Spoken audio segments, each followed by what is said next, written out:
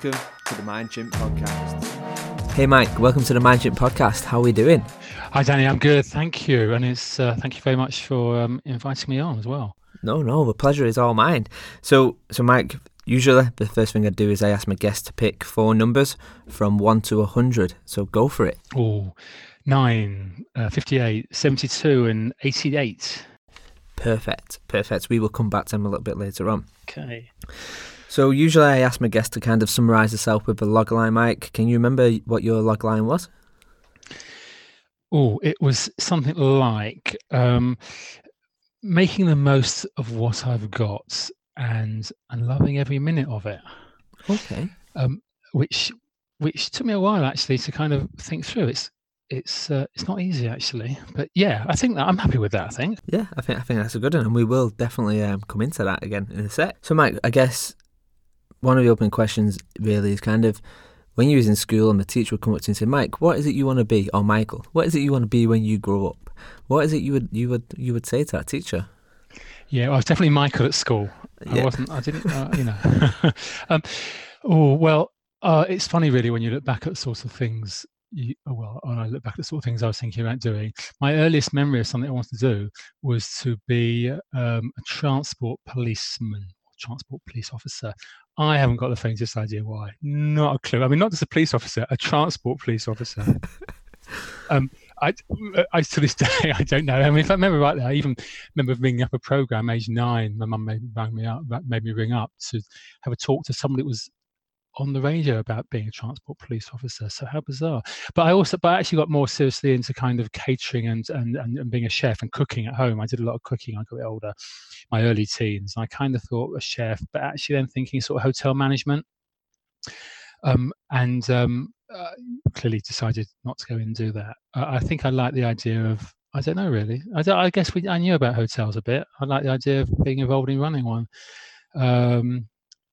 So those things, and I've clearly, I ended up in the end actually going into sort of teaching, youth work originally, and then formal education for many years. So I kind of really didn't follow those pathways at all. Wow. Okay. I mean, even just them two had 2 completely opposite ends of kind of jobs. It's an interesting one. It's I think our imagination when we're children is awesome, because we can kind of, we're always curious, right? It's kind of, that's just the nature of children, I guess. But I guess, Mike, before, we and you have engaged on LinkedIn and whatnot. I think we've been at a couple of kind of events and at the same time and stuff. But maybe from our listeners who don't know who you are, maybe you could give us a bit of a whistle-stop tour of kind of where you've come from, right the way through to kind of where you are now. Yeah. So I suppose I've had a bit of a change over years. So I suppose basically I went in originally when I was younger, much younger, into youth work for a few years, and I hadn't been to university, and without boring people too much, I got to age 24, 23, 24, and was kind of worried I was getting a bit old.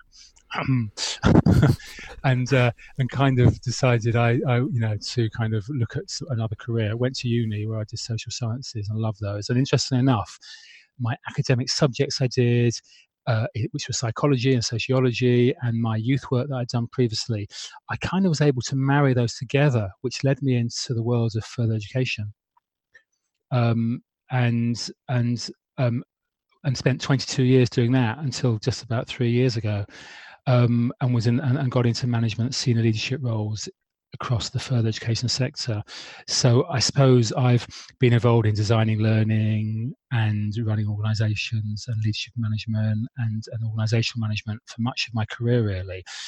But without, but briefly, I took a view a couple of years ago that, the world of further education, the public sector is a tough old place to be, lots of changes. And I kind of looked ahead 15 years until I retire one day, hopefully, and I thought, I'm not sure I want to be doing this for the next 15 years. And I guess I took a bit of control of where things were for me. And I don't know at the time, I didn't know if it's brave or foolhardy. 3 years on, I'm very happy. So I guess, whether it's brave or not, it was the right decision. And I took a bit of time out of my further education life and started looking around at what I wanted to do. And the more I looked at it and thought about it, I realized that learning and development was kind of where my passion was, passion from working with people in designing learning, passion with working with people in organizations to help them be better in their jobs, which is what I was starting to do a lot in my senior roles in colleges, actually, though I hadn't really thought about it as learning development, because I was in a learning organization anyway. So I kind of thought about it as just, helping people be better teachers, helping people help students to be more successful. But when I analysed it and had that time, which I was lucky to have time to reflect, I realised that actually it was that I wanted to do. It was helping people do their jobs, helping develop people, helping organisations develop and be better and be more effective. And so, that took me out to a couple of years ago. In the last 2 and a bit years, I've been in what you'd call corporate learning development, and until recently, a big FTSE 250 company, and literally 3 months ago moved to where I am now at Emerald Group.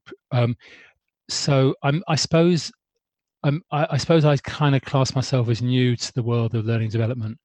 And when I made that move a couple of years ago, I kind of entered into a whole new world, literally.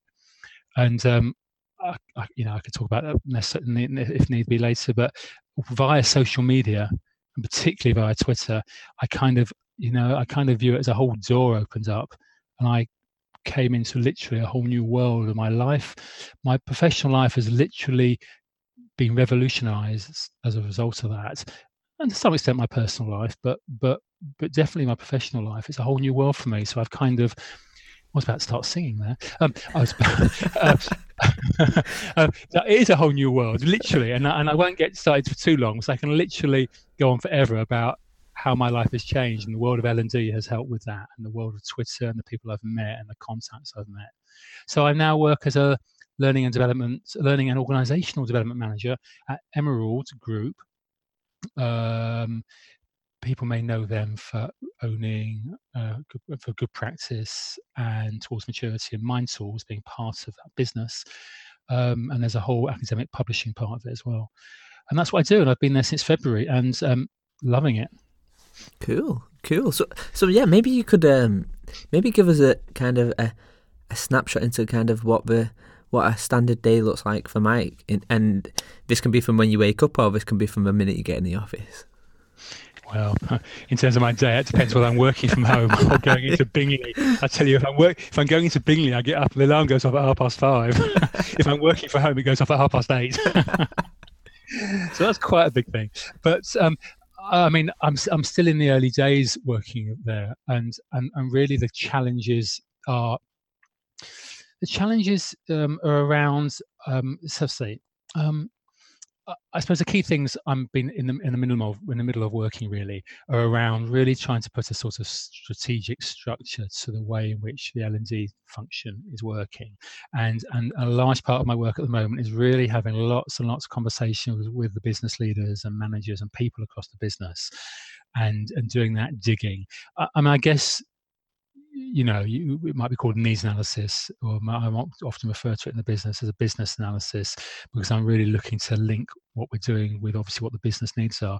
So a lot of my time at the moment is really still talking to people. I'm going to be going out to other bits of the business around the UK in the next couple of weeks to really have some more in-depth discussions with them, trying to get my under the skin of it. And that's particularly the case for bits of the business I'm not familiar with. So a big bit of the business, this historic part that's been in place over 50 years, is the academic publishing. Now, I understand academic publishing from the side as a user. I've been a student and I use journals and books and stuff. But understanding it from the publishing parts and the publisher side is very new. So I've been really kind of trying to get my head around kind of how the publishing process works. The difference between editors and publishing editors and senior publishing editors is still slightly confusing to me. But it's been lots of discussion. And then also, I suppose the other element's been really working with my team to really get them on board with kind of a new way of working. And I suppose really it's very much around having those discussions with people and exploring ways of working that are not about just running courses, and moving away from that sort of more traditional approach, and really trying to sort of show the sort of path of a different way in which organisations can develop and people can learn and develop. And some really interesting pieces of work I've been working on really at the moment have been really good, some good code delivery work, particularly around values and culture and behaviours, and sort of visioning work as well. And what's been good about that is, I've been able to really do that with teams. That's helped me understand the business more, but it's also helped people, I guess, get a sense of how we can do some of this stuff. And so really, yeah, I've been having some brilliant conversations. It sounds like I just sit around having cups of tea chatting all day. Well, I do. No, I don't. So, it's hard to give a typical day, but that's the sort of stuff I'm working on. And obviously it's a nice balance between getting in front of people, delivering things, doing some workshop work, starting to look at some of the, the things we use, the platforms we have, the resources we have in place to really help people use those. But it's I forgot how hard it is and how long it can take to really get your head around and you're under the skin of an organisation, to really feel it.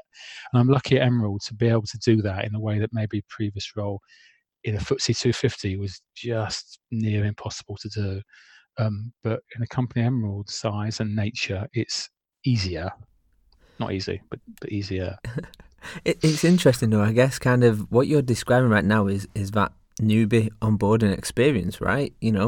It's kind of, I think getting time in with people and understanding their world and their challenges and whatnot is kind of something what tends to be overlooked a lot of times in onboarding. And just actually people design this thing, but actually miss out something as simple as get a brew, sit down and have a chat. It's kind of, I think it's good for people to kind of be the newbie, not often all the time, but it's always quite humbling to kind of go right back and be the newbie into a business, because you as much as we try to use this kind of empathize and this human-centered design approach, actually being new is being new. There's no two ways around it. Yeah, absolutely. I mean, and I actually I have enjoyed that. In many respects, being the newbie and being there the first couple of months is in some ways easier in as much as, I don't know, maybe expectations are not set yet. And I think I'm lucky because I've been given the opportunity to do that and take a little bit of time, because I guess there's a risk in places. And this very much relates to induction onboarding, that people are expected to kind of get stuck in and get involved and get doing stuff immediately. And of course, some roles involve that. But I would say my getting stuck in and doing stuff was that having lots of conversations, talking to people, asking questions, maybe sometimes stupid questions, particularly when I was talking to some of the people in publishing, because I'm like, I don't get this. And it's like, if you sometimes some of the more obvious questions elicit some of the really interesting answers, and sometimes answers people hadn't been made to think about certain things. So I really enjoyed that, and I enjoy meeting new people, getting into new places. I've always enjoyed joining new organisations. It's just been good this time to just have that little bit of space. But I think you're right about onboarding, and indeed we're looking at that ourselves. And I'm able to use hopefully some of my own experiences recently to help impact on that, because I think I don't think there's a one size fits all for onboarding either for people, and it's that balance, I guess, between kind of what an organisation wants overall versus what a localised team or department need from people.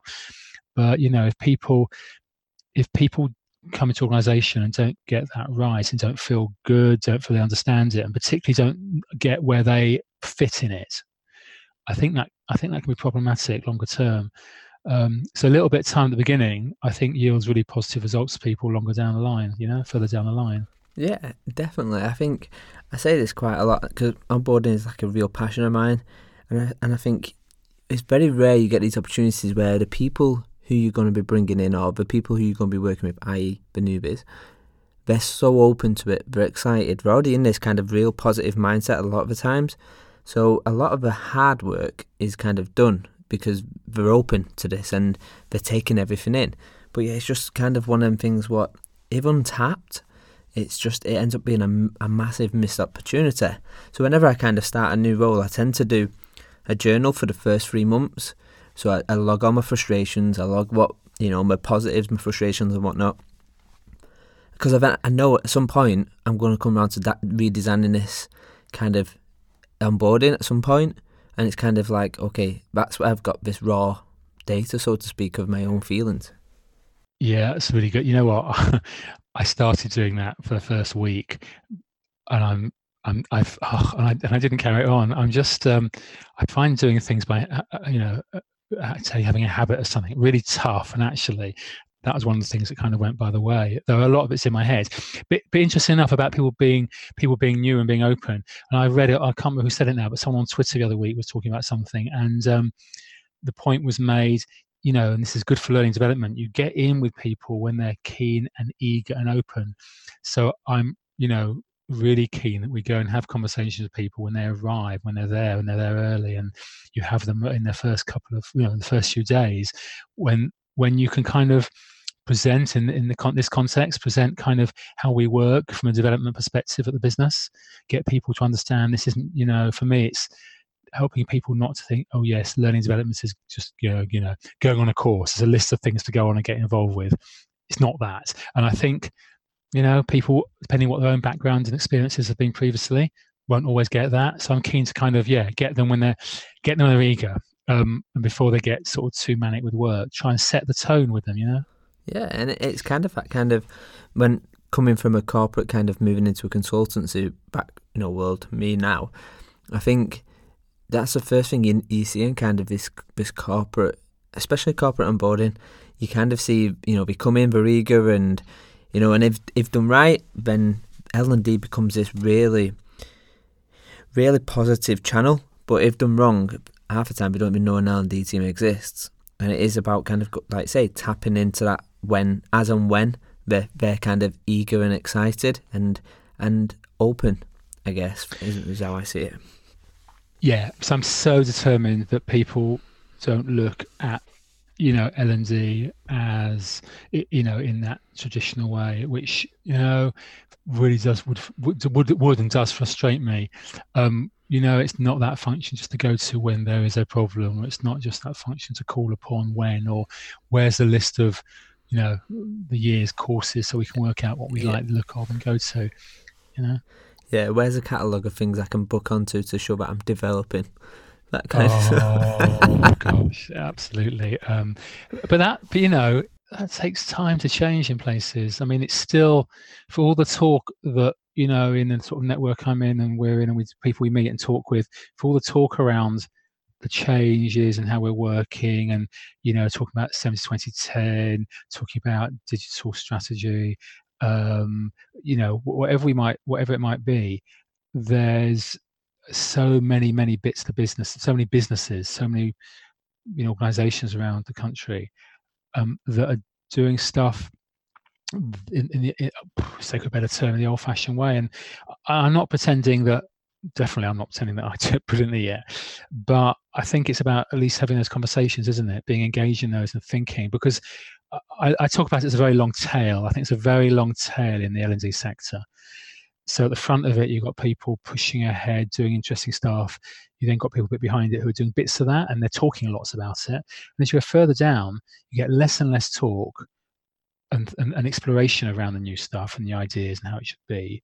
And you have people doing just putting it on because that's how it's done. So you get towards that end of the tail and there's no thought, there's no discussion around it, and it's just not having any impact. It's literally, pretty much pointless. And I think that's a real frustration for many people, and for me, it really frustrates me. So I suppose since I've come into L&D fairly recently, in that sense, I feel like I can evangelize. I feel like I'm evangelizing sometimes with people about it. And I think it's interesting you mentioned that. I put a post out on LinkedIn last Friday about actually is L&D needed anymore.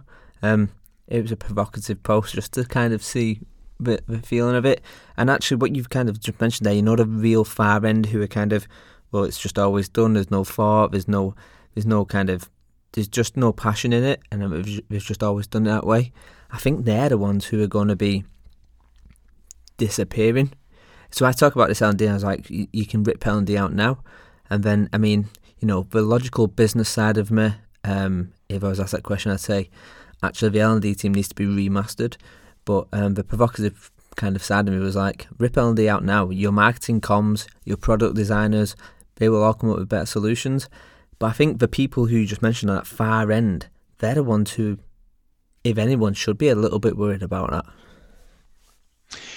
Yeah, it's interesting actually. As a thing, I mean, I'm not even sure I like the words learning and development. I mean, I don't mind the words per se, but Yeah. yeah. But although having said that, my new colleagues, I've written a blog about this, must have bored them to death, because I spent the last 3 months saying, I don't really like using this term. I don't really like that term. I don't really like using this word. But yeah, I think learning development doesn't really sum what we do up anymore. And actually, I borrow this mainly from David James, who talks about performance and capability, and I like that term. And actually, when we put our strategy together, I'm going to call it, I think, if I'm allowed to, a performance and capability strategy, because it does what it says. I know there are arguments about whether it should be performance, because that means lots of other things as well. But there's no ideal, is there? And you have to go with what works. I'm a big believer in language making a difference. But the other thing about the long tail and people having to be aware of their own future and the organisations is, I find this really curious. I think learning and development is so often let off the hook. Oh, yeah.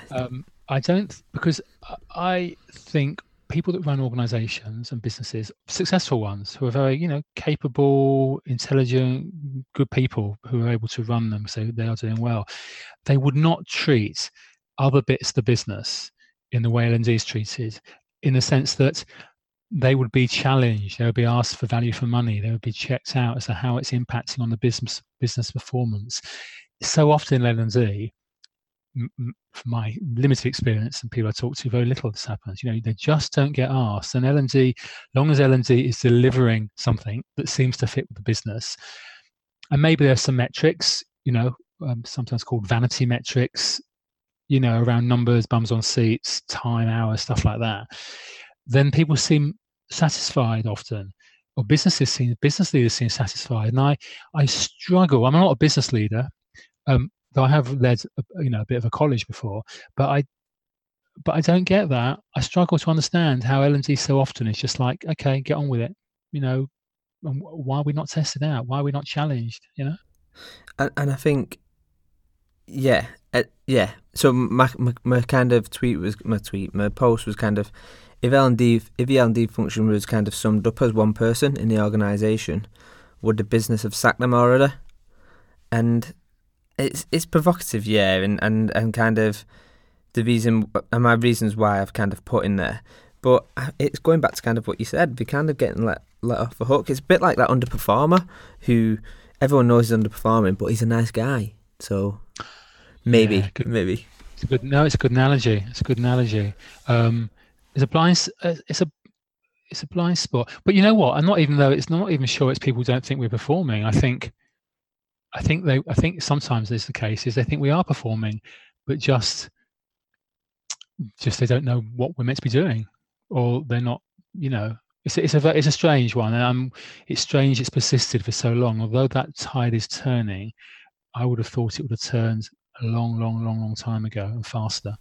Yeah. So I think business leaders, organisation leaders don't help with the long L&D tail, and of course I guess I've got to say it as well. Some people in L&D don't help with the long tail either, because they're just perpetuating what's always been in place. And I should emphasise before I sound high and mighty that this is tough stuff, some of it, and I don't feel at all that, not remotely, that I want to be where I'd like to be yet for me or my organisation. But I take, but I like to think that I'm, learning and talking and reading and trying and engaging to help move that on. And I think that's all we can ask anyone to do, really. Yeah, and it does sound like we beat L&D up a lot of the time. We have to remember, L&D, 80% of what we do is great stuff. And I use us, of what we do is great. There's so much good stuff what L&D do. But, it's easier, as is always the case on social media, to pick up on the negative or the constructive or whatever. But I think it's important that we highlight that we are fundamentally L&D lovers, and it's an easy one to pull things apart. I kind of always say it's the easiest thing in the world to pull apart somebody else's work, and I'm sure these conversations aren't kind of exclusive to L&D. I'm sure marketing and finance and whatnot and are having similar conversations in some way. So it's a funnier world, I think, with L&D, but an interesting one, definitely. So I'm going to just do a bit of I'm going to fire some words out at you, and what I want you to do, Mike, is tell me what comes to mind to these words. Oh dear. Okay, and yeah, are we ready? I think I've got 4 for you. So the first one, it's not really words, it's numbers. 70, 20, 10. Oh, I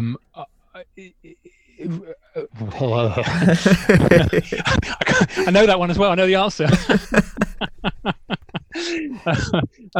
For me, that's about recognizing that people develop within the organization across every aspect of their time and work there.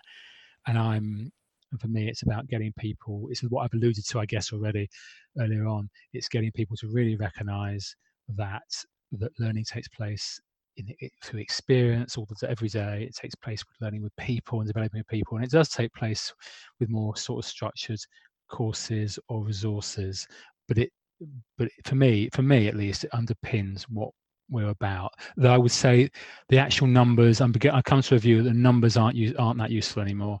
I've come to a view, and I tend not to use numbers anymore. I use them as shorthand with colleagues, I guess, but generally use different words like experience, people, and sort of structure to help kind of explain what they are, because I think people might get too tied up with the percentages, which I don't think helps the overall discussion. Okay. The next one, digital body language. Digital body language. Oh, goodness me. I think for that, I would say that's, for me, I think what comes to mind is the way in which we shape a sort of digital learning within the work we do. Kind of, for me, what that looks like, kind of what the balance. Digital learning, digital is so huge. We talk about it sometimes as a thing, and it's so big and potentially complex and impactful. So for me, it's kind of the sort of the way we're shaping that to fit around the particular business's needs, i.e. what bit of digital do we think works and what bit of digital is particularly useful for the organisation's needs. Yeah. Okay. 2 more. Digital transformation. Well, it's a really big buzz term, I guess, in recent times. For me, I think it's about not massively dissimilar to the previous bit, I guess, but it's about really shaping. It's recognizing that actually digital has a massive impact for us to develop in our lives, in our busy lives, in our disparate lives, in our connected worlds, and that there's a need to, and that actually our digital life is massively huge as part of our personal life. And for me, I think sometimes in a work context, we haven't always caught up with how people use digital in their personal lives, and we haven't kind of capitalized on everyday digital skills that people have for work. So people don't give a second at looking at resources online off in their personal life through Twitter or maybe through Facebook. People connect in digital ways. People learn through YouTube and all other ways. We use videos all the time. We might use memo stuff for some of the apps we use.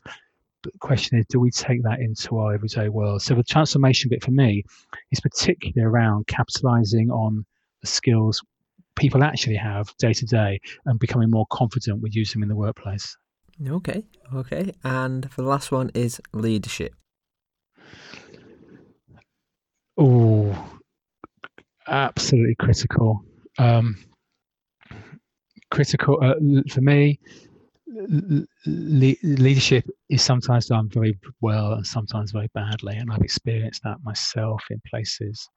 And for me, leadership, two things I want to say, I guess. One thing is that the role of a leader is massively impactful on everybody in an organization. Leaders are very visible. Leaders cast a shadow that everyone sees, whether they realize it or not. And the leaders in an organization absolutely help to shape the culture, the way we do things, how things work. And that shadow is powerful. And from a learning development perspective, I believe a big role that we have to help people is to recognize that shadow, to help them develop the skills, understanding, insight into how they operate and how they cast their shadow to help the organization develop and be the organization they want it to be. Okay, good shout. So, yeah, I don't go easy, do I? So, I guess I want to dig into a little bit more about you really, Mike. And, when we go for interviews and we've got to show this best self and we've got to show every great example we've done. But I just think one of the best questions we should be asking is actually show me what your failure CV or your failure resume looks like. So I guess putting that question over to you, Mike. If I was to ask you what's the one biggest thing what stand out on your failure resume, I'm saying resume but CV, what would it be? You think about particularly okay, well, I'm thinking about my earlier life. If I think about work particularly, sure. I'm going to say two things actually, because I think it ties in partly to my log line actually. So the first thing is messing up my O-levels, and I'm that old, it were O-levels, kind of once in a half times, and then even my A-levels a little bit as well. And at age 19 was like, I think my parents despaired is what I was going to do. So there's that, and maybe revisit that if need be. But then much more recently, in the last 10 years or so, is leaving a job, a senior role as a vice principal, or deputy principal actually, in a sixth form college in Manchester, leaving that after about 15 months because I decided I couldn't do that job in that place with various reasons. And that was there's lots of reasons for that, and I won't put it all down just to me, but in the day it's my decision. And I think leaving a role after that short period of time in a high profile role in that organization where I wasn't able to do and to make the change and the differences I would have expected of me and did beforehand and has subsequently, but I didn't in that role, was really tough. And though I've succeeded in another college in a similar role after that, and I absolutely completely feel if I needed vindication, I've got that. I still, in my head, I still think back to that point 8-9 years ago, and I keep replaying, well, what could I have done differently? And of course, the stuff I've learned in the subsequent years, I would absolutely approach that role differently. Whether I would have stayed there longer than 14 months, I don't know. There's reasons why I probably wouldn't have been able to, but actually, I look back and think, could I approach things differently, and what would I have done? As challenging that would have been, it's very interesting. So that kind of stays with me quite a lot actually from that period, and it's kind of, I guess, propelled me on as well. Okay, nice. So kind of flipping that on its head, and maybe this can be a personal success actually, but what's been the most recent personal success you've had? And again, that can be, you can be personal or professional. It's up to you, Mike. Oh well, I'm gonna go for personal actually for this, because a year ago, and again just the other week, I ran a half marathon. Oh, nice. And so I ran my first half marathon last May, and I ran my second half marathon 2 weeks ago. And I was not a runner until 2.5, 3 years ago. And as I wrote in one of my blogs, I think the week after, which actually I'll tell you what I called it. So I'm quite impressed with that.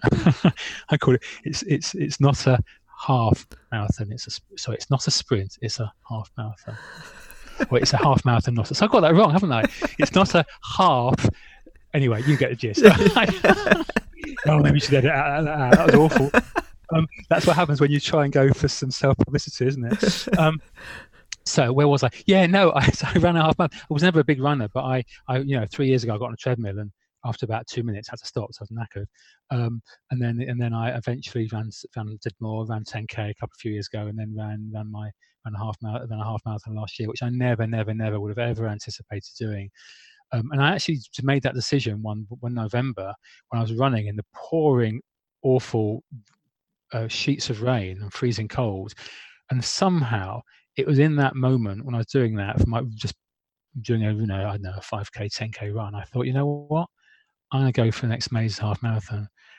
And I think actually that links a little bit to my own kind of work thinking. I gave the example a minute ago of a really tough time in a college 9-10 years ago, which kind of scarred me, I think. But I was determined I was going to use that and do well and be good and be successful in whatever that means. And by whatever measures people want to use, I was successful. And for me, that was really important.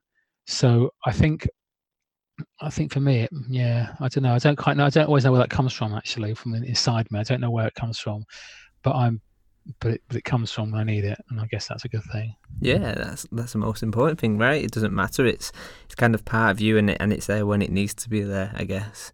It's probably the best way to look at that, I think. So is there any plans for any more runs, or are you looking at a marathon, or are you going to stick with the halves?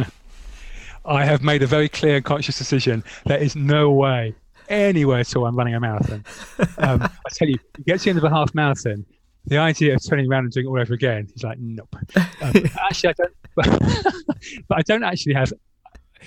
Someone says to me, if you decided that, then it won't happen. And they may be right, but actually, I don't have the motivation for that. I'm really happy at running a half, and I've put myself in for the Manchester half in October, because actually I kind of someone that needs kind of targets to work towards, get me out running again.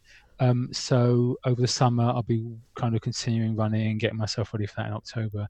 So I'm going to do that. And you know what? I've learned so much about myself. Well, a bit about myself actually as I've been doing running, because I've kind of have started to enjoy it. And it's interesting actually. Within my network of L&D, there's quite a lot of us run. Mm-hmm. And there's a lot of support from people out there that do that, and it's really finding it really helpful. I kind of found that I do enjoy it, and I find it as a really good time to have some space in my head. And so I don't listen to music. I don't listen to anything. I don't like having headphones on. I don't want to have anything jabbering into my head when I'm running. And it's probably the only time. So I'm really easily distracted, like massively. Anyone who's worked with me at all could probably tell you that. That's why open plan offices are so bad, I tell you.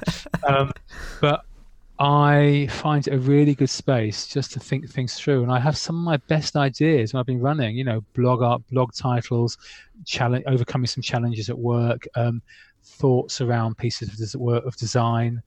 And I've been really surprised by that, actually. So, that's been good. It's been good, actually. So when you run, do you run? So when you do your half marathons, are you just doing it for the sake of them, or are you trying to beat your last time now? How do you have that as a competition goal now, or is it just a case of actually just do it for the pure enjoyment of it? Well, I think most runners would probably tell you they're trying to beat their time. I would suggest they're not necessarily trying to beat anybody else, but I think they're trying to beat themselves. So yeah, I was really pleased, and I beat my time this year significantly more than last year. Though it was cooler. Last year was boiling hot, but nevertheless, I did a personal best this year. and was really pleased. And so I am, for me, I am trying to beat it. And I did some specific training around running faster. Once I was convinced and kind of confident I had the distance in my legs, 21 kilometers, I then kind of did some work around pace. And you know what, actually, and I think there's, I don't know, without being too forced, there's some really good links here with workplace learning and the way we do and stuff as well. Because for me, once I became confident in how I could run, I knew I could push myself. So this year, for example, I knew even at sort of 5-6 kilometers, I could really push myself for a bit. So I knew I wouldn't tire myself out and think, oh my God, I can't go any further. I knew I could. And I remembered that, and I learnt that, and I knew it was fine. And as a result, I could push myself. And I think actually that's the case with work. When you get to know it and get to know what you're doing, and you have confidence in yourself and your abilities, you know what you can push with, and you know what you can kind of either get away with. I don't mean in terms of get away with in work, but get away with yourself, what you can do, what you can push yourself to do, what capabilities you have. So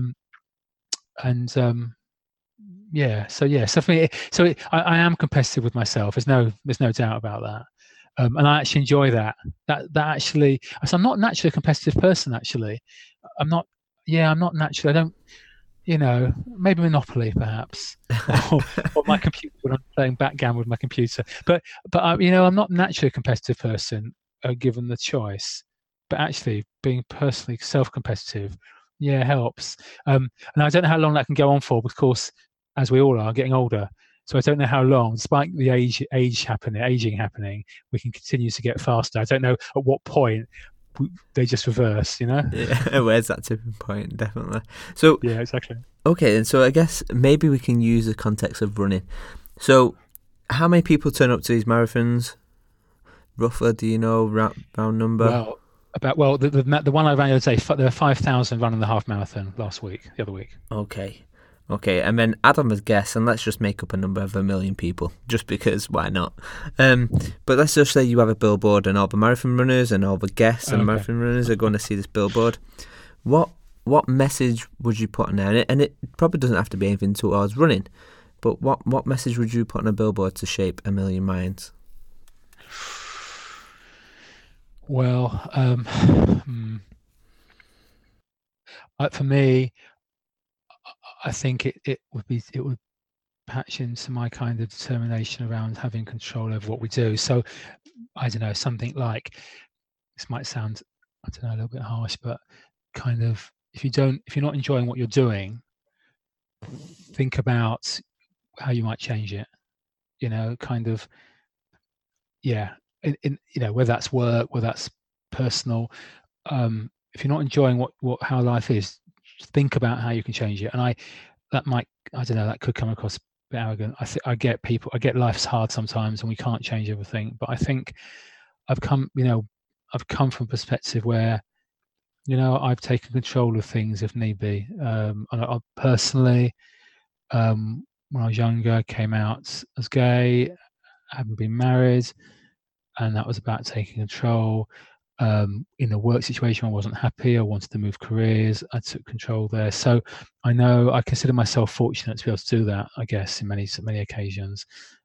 But yeah, I think I'd want to encourage people to not just be satisfied if things aren't good for them. Try and help them. Try and help themselves to really think if there's anything they can change to make a difference. Really, really sound advice there. So I guess kind of, I want to dig a little deeper, and you didn't think we could go any deeper, and yes, we can. Oh, goodness me, Danny! Whoa. So I guess this is kind of more of a height, but I guess when I think a lot of people within L&D tend to have this curious mind. I think a lot of people in L&D kind of, we see this thing where the curiosity and the playing us disappears once we get older. And I think a lot of people in L&D kind of have managed to keep on to that. But taking you back to your kind of childhood, can you remember the first time you ever got in trouble? You know what? An instance comes to mind in an instant. It shows how much that must be there for it to suddenly come to mind. I don't know if I should tell this now. Maybe. So I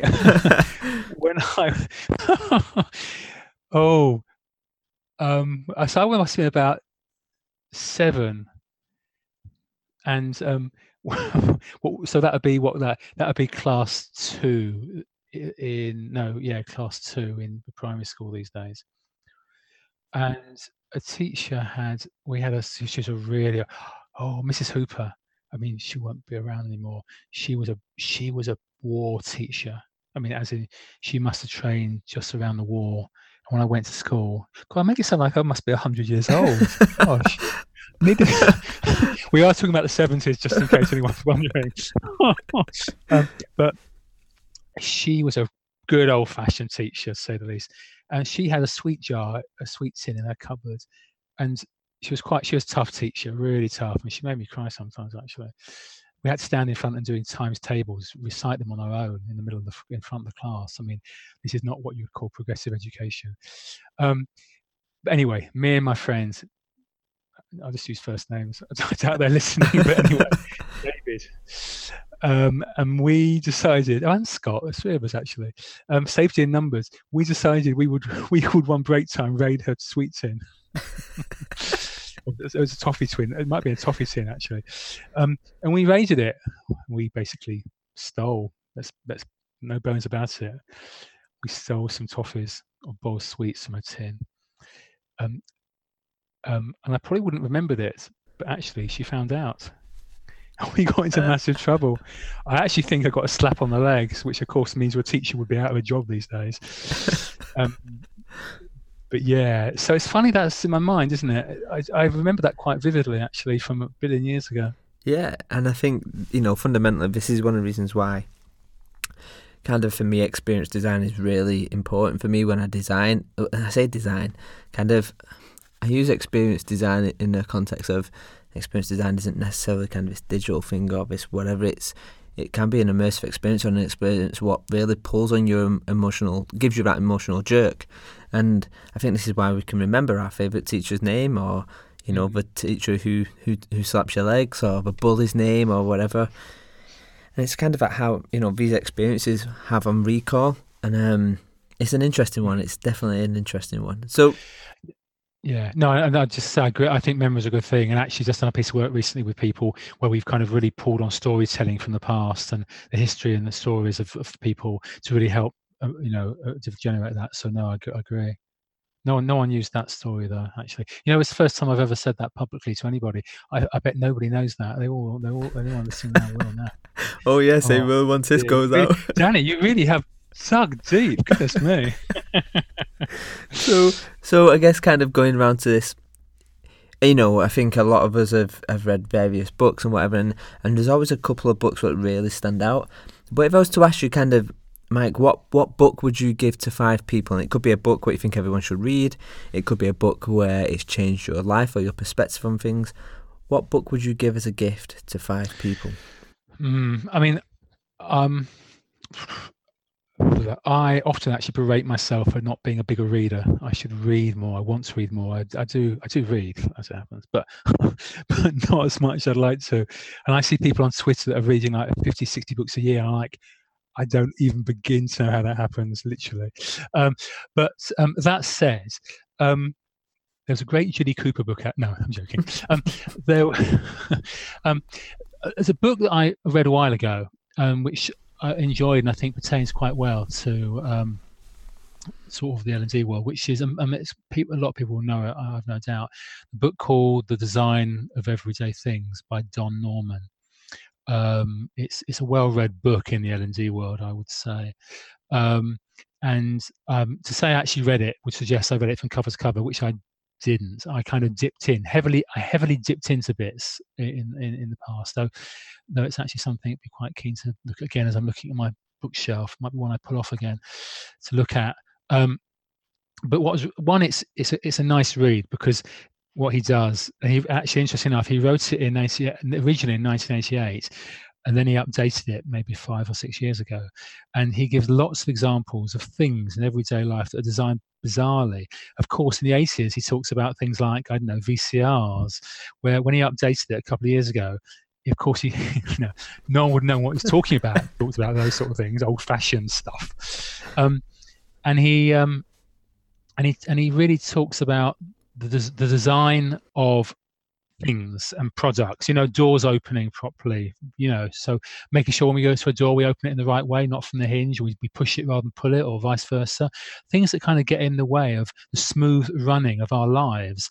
And we probably experience it every day. I mean, one of the biggest things is sticking a USB stick in. How often do we get it upside down, even though we probably do it regularly, or pushing something into the USB port? It's those sort of things. And it really appealed to me because it's fun. And you're sitting there thinking, oh yeah, that's designed really badly. I hate it when that happens. And he also links in with sort of the element around kind of learning and how our memories work. And so for me, that stuff really works well with learning design because, of course, we are helping people to be better at doing their jobs. We're helping people. We're looking to design interventions, solutions, ideas, support businesses, whatever, in as straightforward a way as possible. And I'm a believer in trying not to make things complicated. And simplicity with a bit of thought as to how someone's going to use it and how it's going to impact on their day-to-day life, I think is really key when we're designing and working on ideas within our business, and ultimately how it helps us remember to do that. So so it's a book I'd recommend, very much so. It's fun to read, and it's got a lot of application to life and how we do our work. Yeah, it's a great book, and I think the one thing what it does at the end is it kind of switches you on to the things what you've kind of got so used to dealing with in life. And when you talk about USB stick and whatever else, and the Norman doors and stuff like that, and the plugs in hotels, kind of when you push it down, but water goes on, it's a nightmare to. It's a great book, definitely. But yeah, no, it's cool. No, go for it, mate. Go. No, so because actually the point he made, and this is so often the case. Actually, there's a point where he talks about the problems people often come up with are not the actual problem. There's a bigger underlying issue. And that resonates massively because how often do we get people come along to us and saying, oh, we got this issue, we got this problem. Can you solve it for us? Can you do something for us? And in reality, once you start having that discussion, that isn't the issue, is it? Yeah. It's something underneath that. And it's like, so I thought it was a nice link there.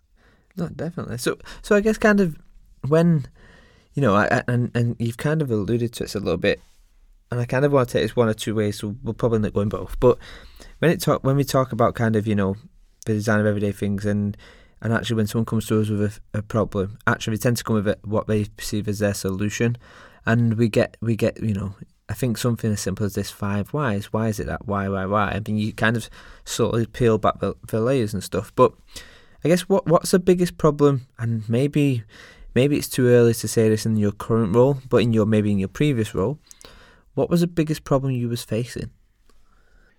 Well, I would say, I think, I mean, there's what thing that comes to mind. This is more about how we engage people, I suppose. The biggest challenge, and I would say it's been in, my last organisation, and even where I am at the moment, is around helping people around people. I suppose, take a better term, taking responsibility for how they develop at work. The ownership thing, I guess, because for me, and it ties into stuff we've mentioned already, if people are just expecting a kind of a solution, or be that going on a course, be that whatever, then people won't benefit from that, because you need to do more with something than just that. And I think ultimately, for people to develop themselves, be able to work more smartly, requires them to really think about how they are themselves, how they're developing, how they're learning, how they're applying that learning. And I think it was definitely a problem in a company with 60,000 people in, which where I was previously, and going about trying to change that. I mean, literally, I I don't even know how you do that. In a company of 500 people where I am now, I think there's a greater chance to be able to do that. And it, is about size, and not just size. I think it's about size and about maybe open-mindedness around it and a culture. But I think that, and I think that frustrates me a lot, because I'm a learning professional, always have been, and of course, as you said, we're passionate about development and learning and ideas, and when other people see L&D, whatever you want to call it, as just that department that does this, and this, and not more than that. That really frustrates me professionally and personally, because I'm like, well, don't you get it? Don't you understand? If you take responsibility for yourself and you help with this, and you get involved with that, and you undertake your own sort of self-directed learning process, you'll be better. You'll be even better. You'll be able to progress further, or maybe get a next job, or be better at something, or get a promotion, or whatever people are looking for. Yeah. So for me, that is a massive challenge. And if anyone's cracked that, a message on a postcard kind of thing, and I maybe we never really crack it, but I'm not suggesting with that it's just all about other people getting it. We in L&D absolutely have a role to help people develop that. And I guess that goes back right to the beginning, when we're talking about people when they're coming in for onboarding, grabbing them at that moment. But it is a mindset. It's a massive mindset change to help for people to say, yeah, don't look upon this as L&D and the function that will help you. Just do it when you want it. We're in partnership, and we're going to try and help you together to help you be perpetuating your development, I guess. Yeah.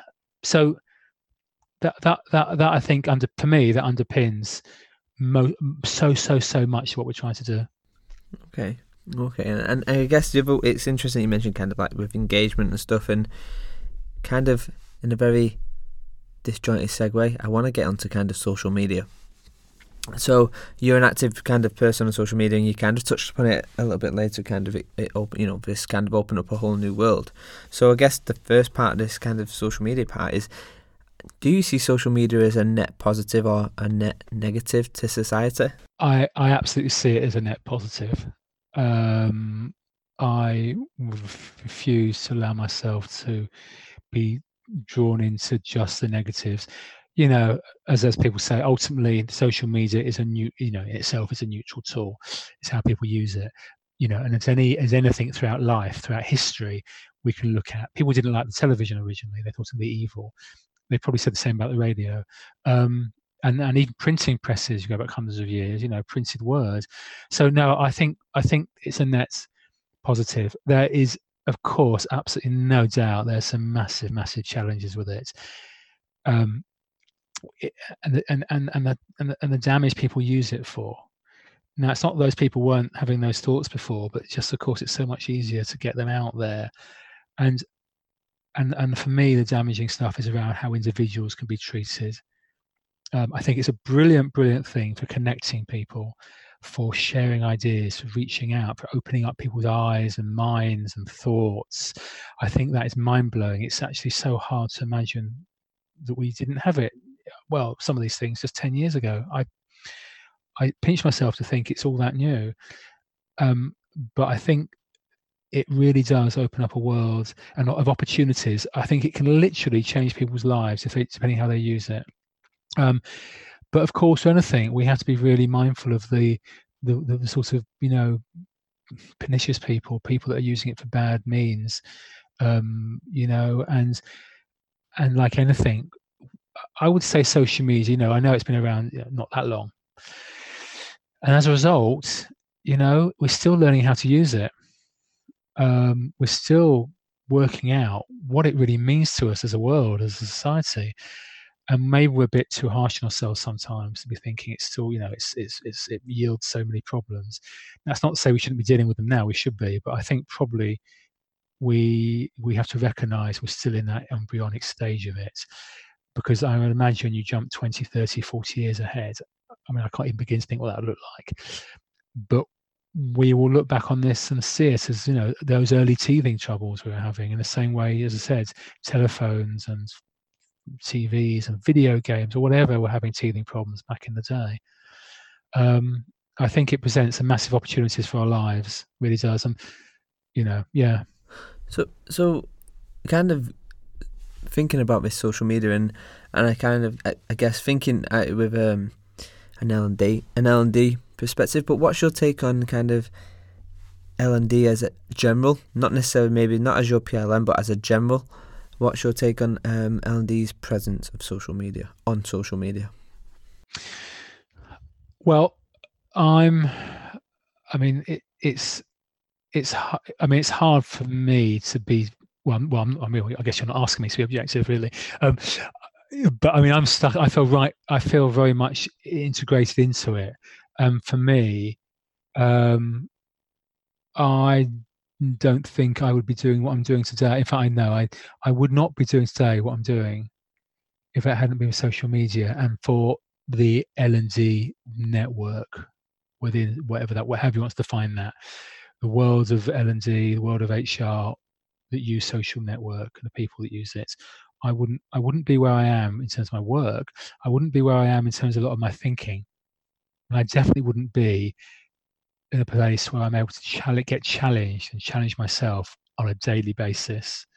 I don't think that's, if I think back to my old career in education, of course social media existed, but actually I didn't use it very much, and I don't know what its presence was. So it's hard for me to make a comparison for that for me. But for me, I get the opportunity to get challenged and challenge others and help move things forward. So I think it's a good world. I think the L&D network, the social media is a very good world. And I've actually had my mind blown by it in the last nearly 3 years. It literally did change my life, stumbling across a Friday morning L&D chat. So I'm a massive fan of it, and it gets me a bit when people say, I shouldn't do this, of course. People say, I don't really like Twitter. I don't really get it. I don't really like it. I have to sort of hold myself back a bit, really, because I could stand on a table and start talking for an hour about it, which I tend not to do. Well, I have done.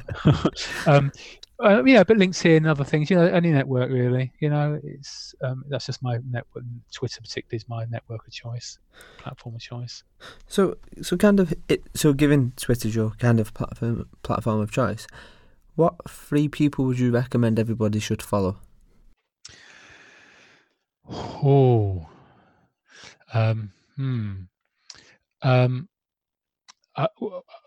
First of all, David James. David, actually, I came across David a couple of years ago and listened to him on a podcast, and he talks masses of sense, and really like and really taken a lot of ideas from him, and he's a great guy. So Dave, and actually on Twitter, he's David in Learning. If you're looking for me as well, I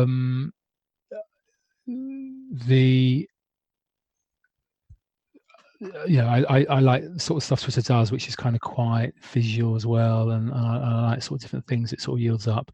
And Rachel Burnham on Twitter is great to follow. Rachel Burnham. I think it's Burnham L&D, and Rachel is very renowned for many things, but including her sketchnoting. While I haven't really fully adopted sketchnoting, the way it's used, where she uses it to record thinking, ideas, events is great. And I think there's some great visuals there that people could kind of find and see and use and get a head around.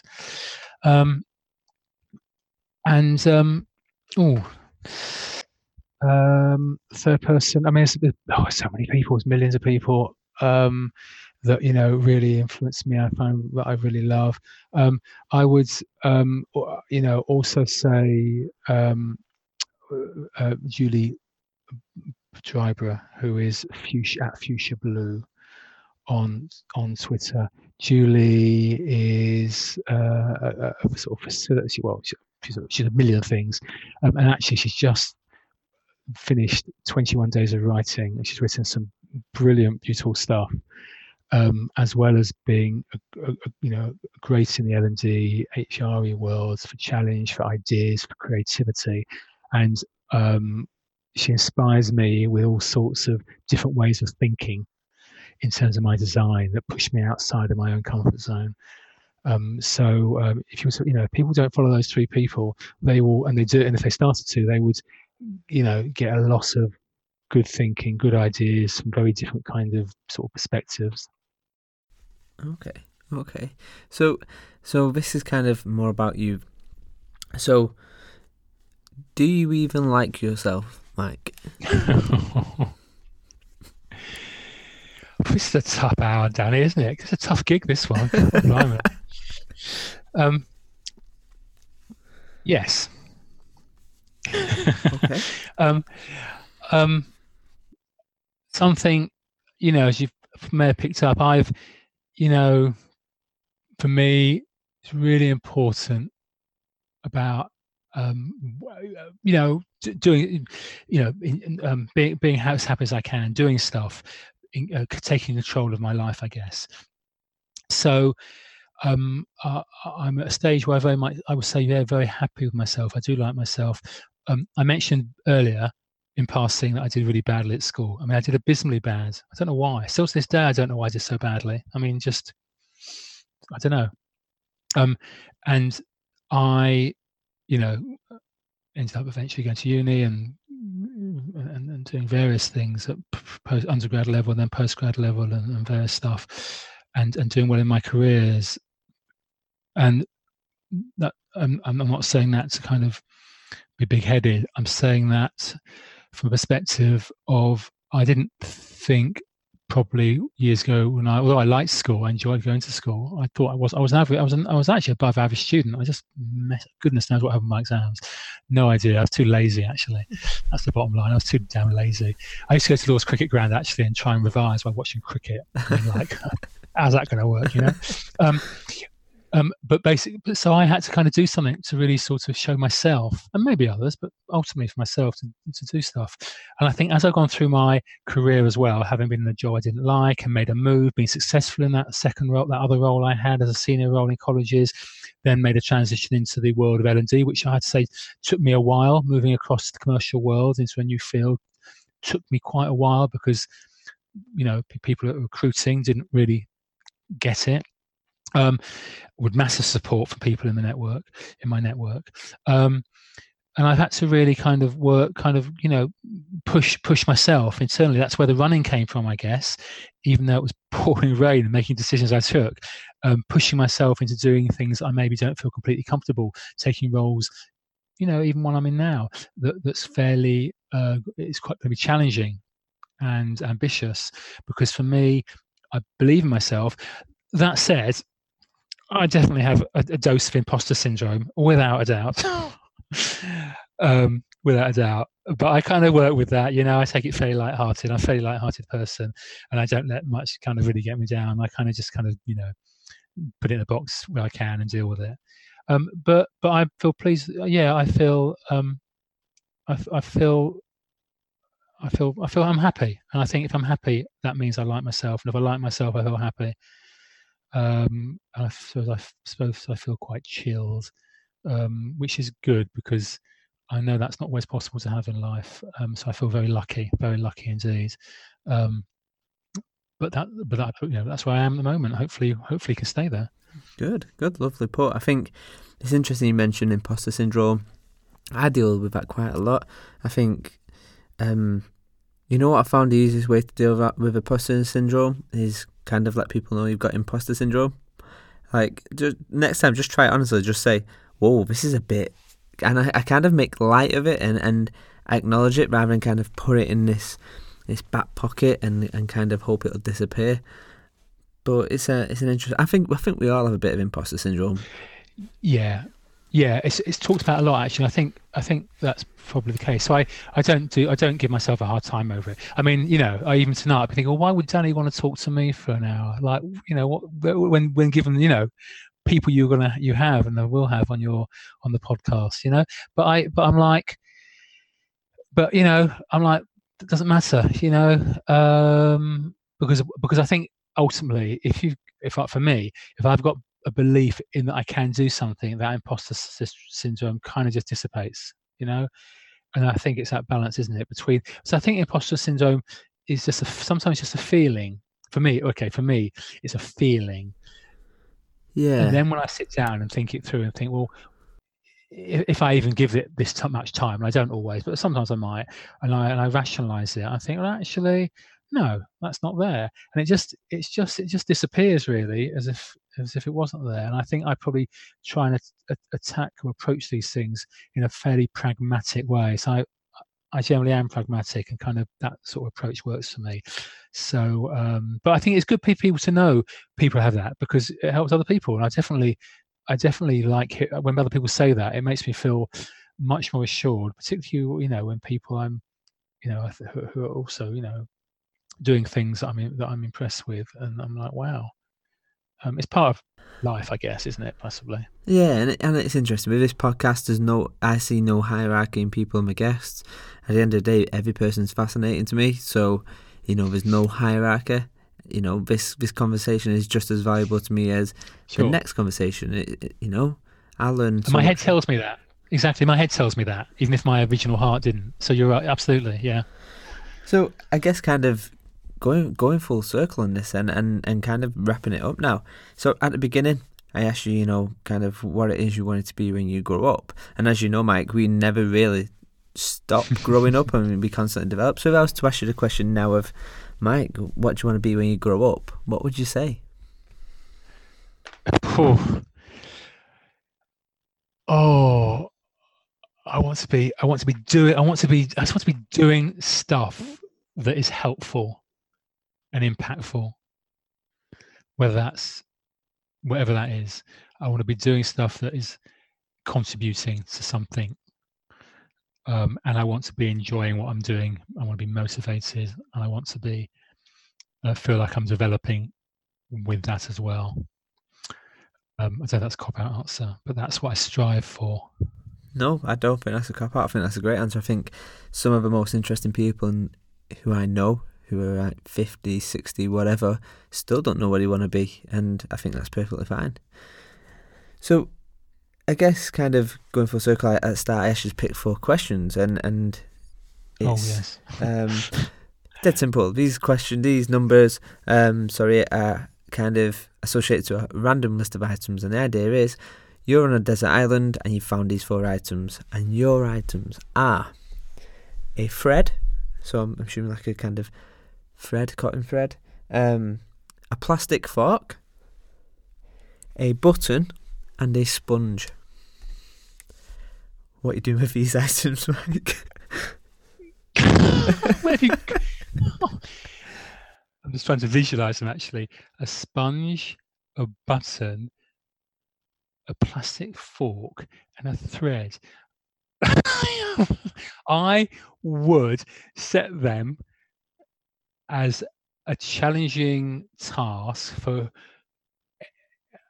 You have to say if I'm on my own on that desert island. Am I on my own? Yes, definitely. I